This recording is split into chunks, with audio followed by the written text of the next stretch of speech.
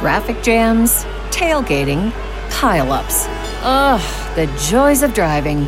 How could it get worse? The federal government wants to have a say in what you drive. That's right. The Biden administration's EPA is pushing mandates that would ban 2 out of every 3 vehicles on the road today.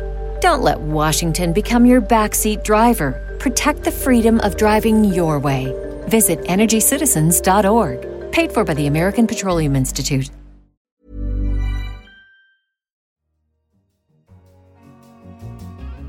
Hello, you're listening to a special edition of The Economist Asks, the second in a 2-part series in which we explore the role of human creativity in society and how we all might get a bit better at it.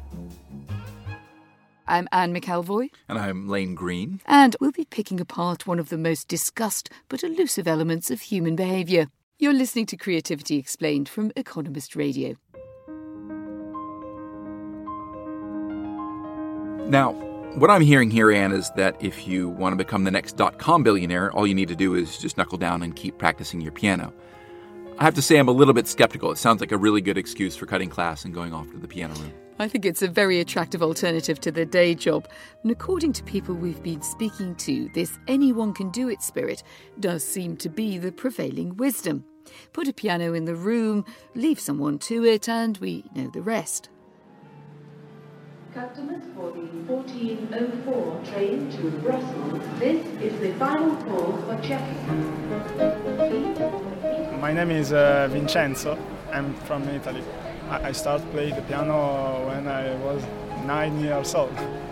Playing private, I can do mistakes. It doesn't matter because I do exercise. So when I'm in public, I'm more stressed. I can play not very well, but the improvisation helps me very much, I think. Improvisation in piano and improvisation in life. St Pancras is one of London's busiest train stations, and it is home to 2 street pianos. The concept of leaving pianos in public places came from the British artist Luke Jerram. He started out in 2008, and there are now more than 1,500 pianos and counting in 51 cities around the globe, from Hangzhou in China to San Jose in the United States. Great places to train your creative brain. Manel Bugela.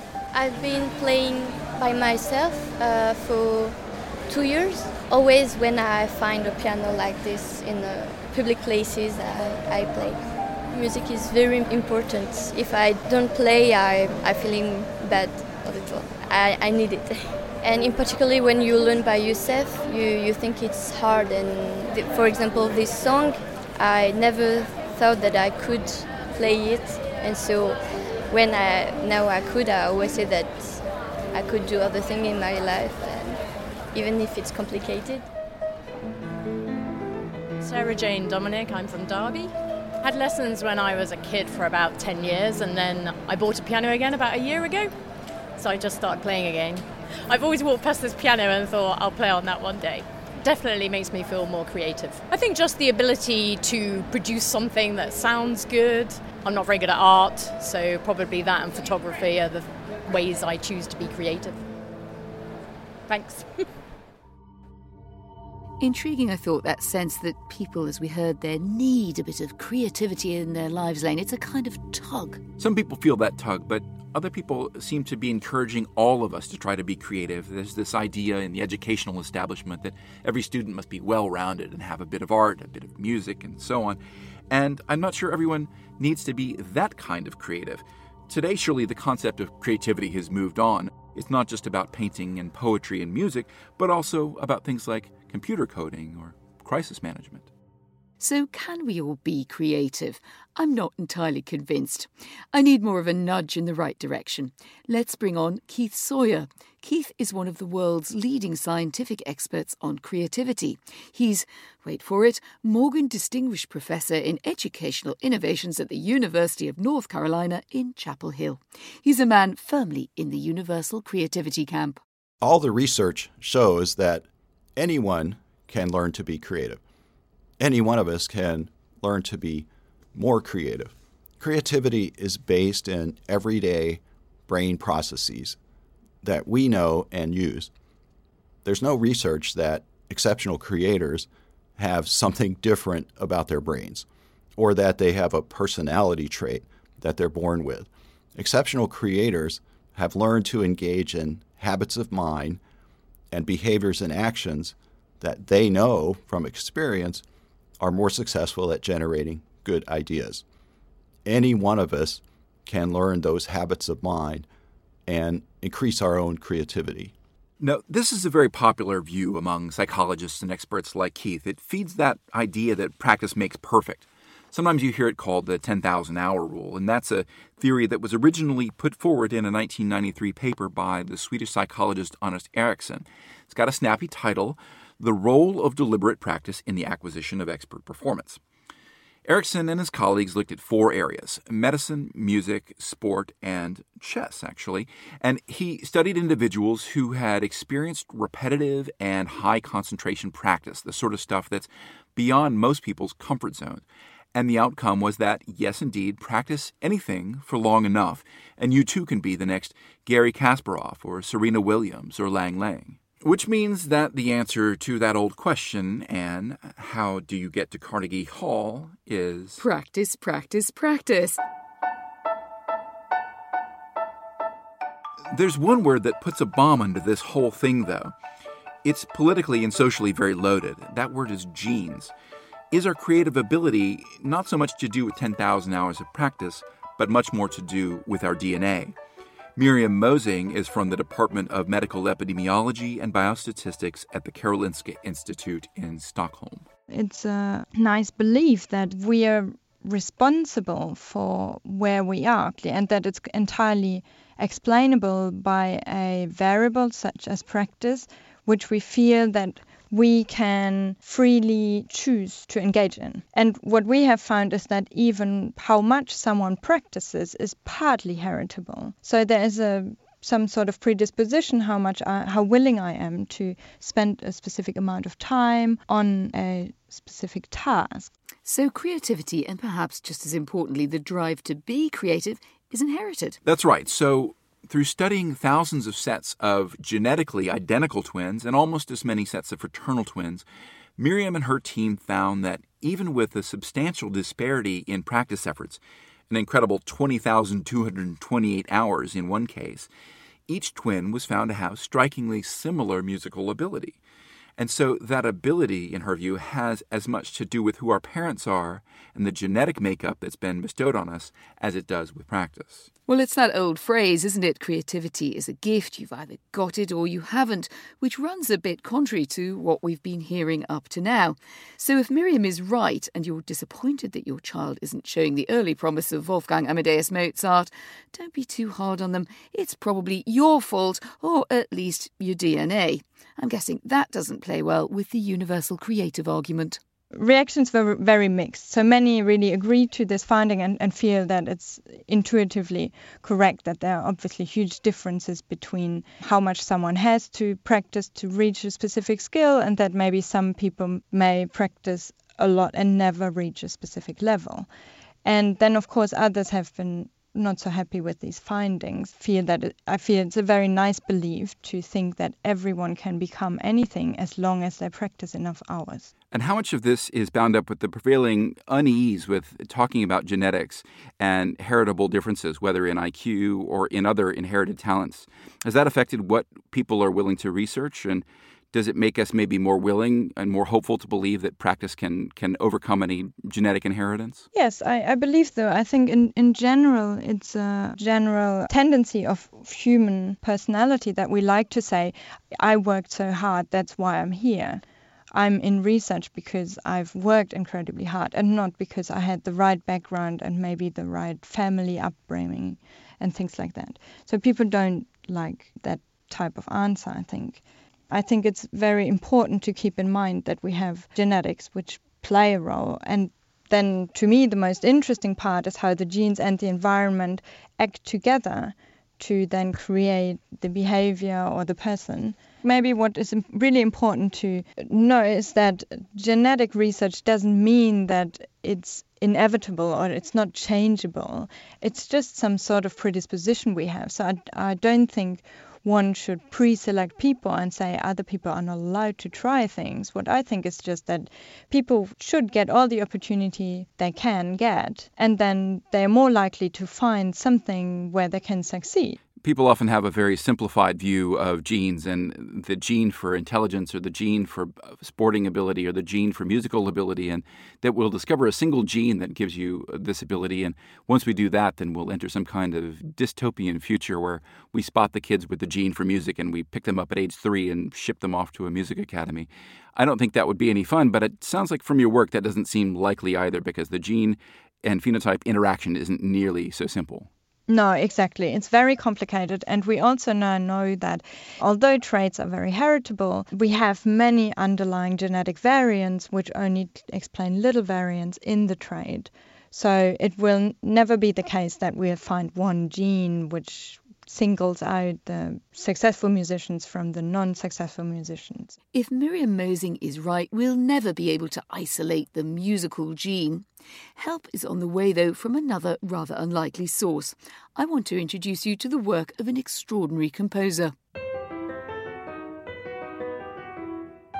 OK, Lane, time to put your musical knowledge to the test. Who's the composer? Sounds a bit like Bach to me in a way. Nope. Beethoven? Please. Okay. Handel? No, and clearly you couldn't spot the feminine overtones in that piece because it's by the world-renowned composer Emily Howell. I do believe that machines can be creative, and that's very important. OK, you got us. That's the voice of Emily Howell, or rather the voice of her creator, David Cope. You guessed it, Emily Howell is in fact a computer program.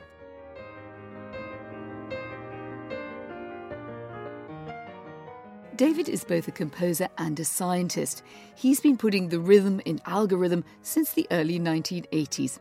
He's a former professor of music at the University of California in Santa Cruz, and Emily is his latest computerized amanuensis. She's actually an interactive interface that hears feedback from listeners and then builds musical compositions. By repeated exposure to the classics, David has effectively taught Emily to write music in a personal style. Her 2 albums have been big hits in the AI charts and in blind listening tests. Only half of the people who listen to her actually spotted that she is a computer composer. Quite who she's up against, though, I don't know. But at the moment, it's not about creating some AI musical genius. It's about giving a tool for existing composers to work with.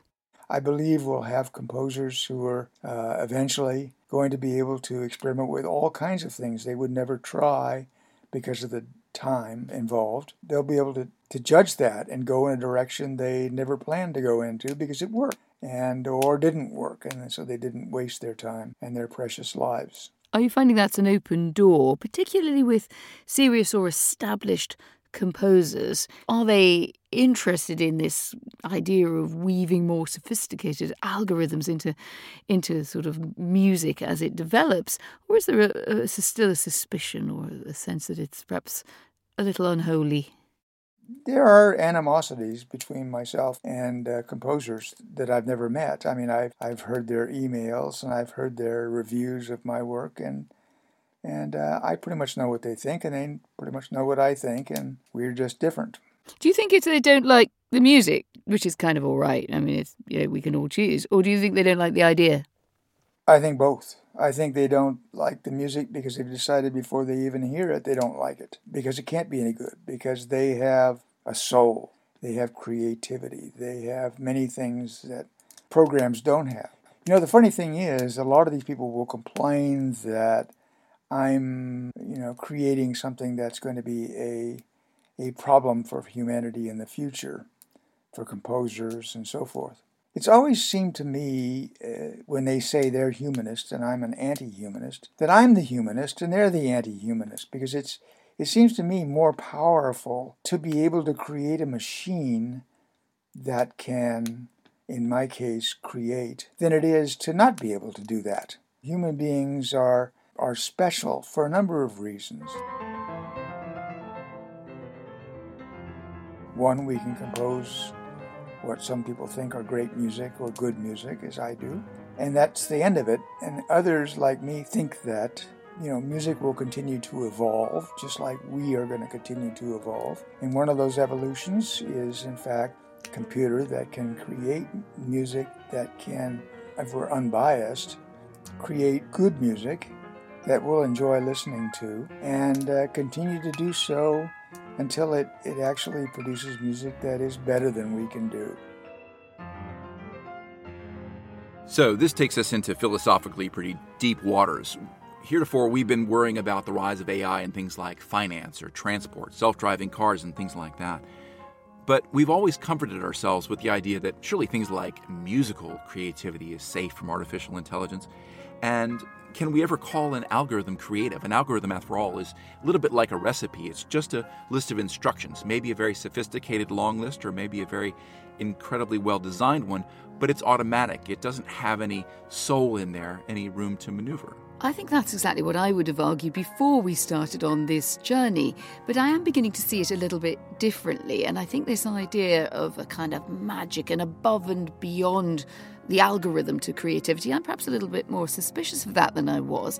It could be, of course, that our creative brains are more like a very sophisticated algorithm than we like to think, and that is going to inform how we look at creativity as we look into the future.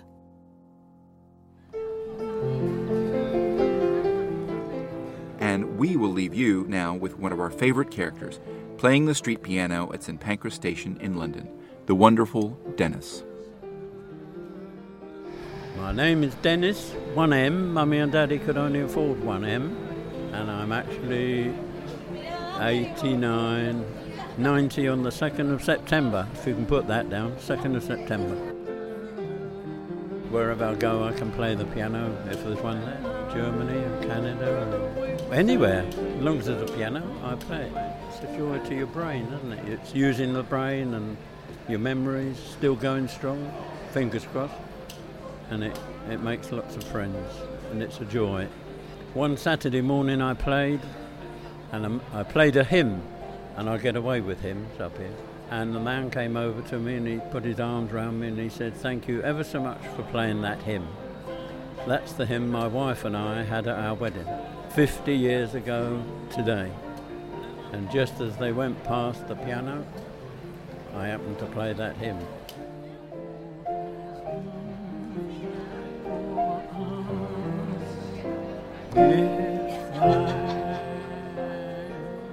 You've been listening to Creativity Explained, presented by Lane Green, that's me. And Anne McElvoy, that's me. Our producer is Craig Smith. It's a Whistledown production for Economist Radio, exec produced by David Prest. And as always, if you've any feedback for this series or for any of our shows, why not send them over in a creative manner? You can tweet us at Economist Radio, or you could send us an email, radio@economist.com. In London, this is The Economist.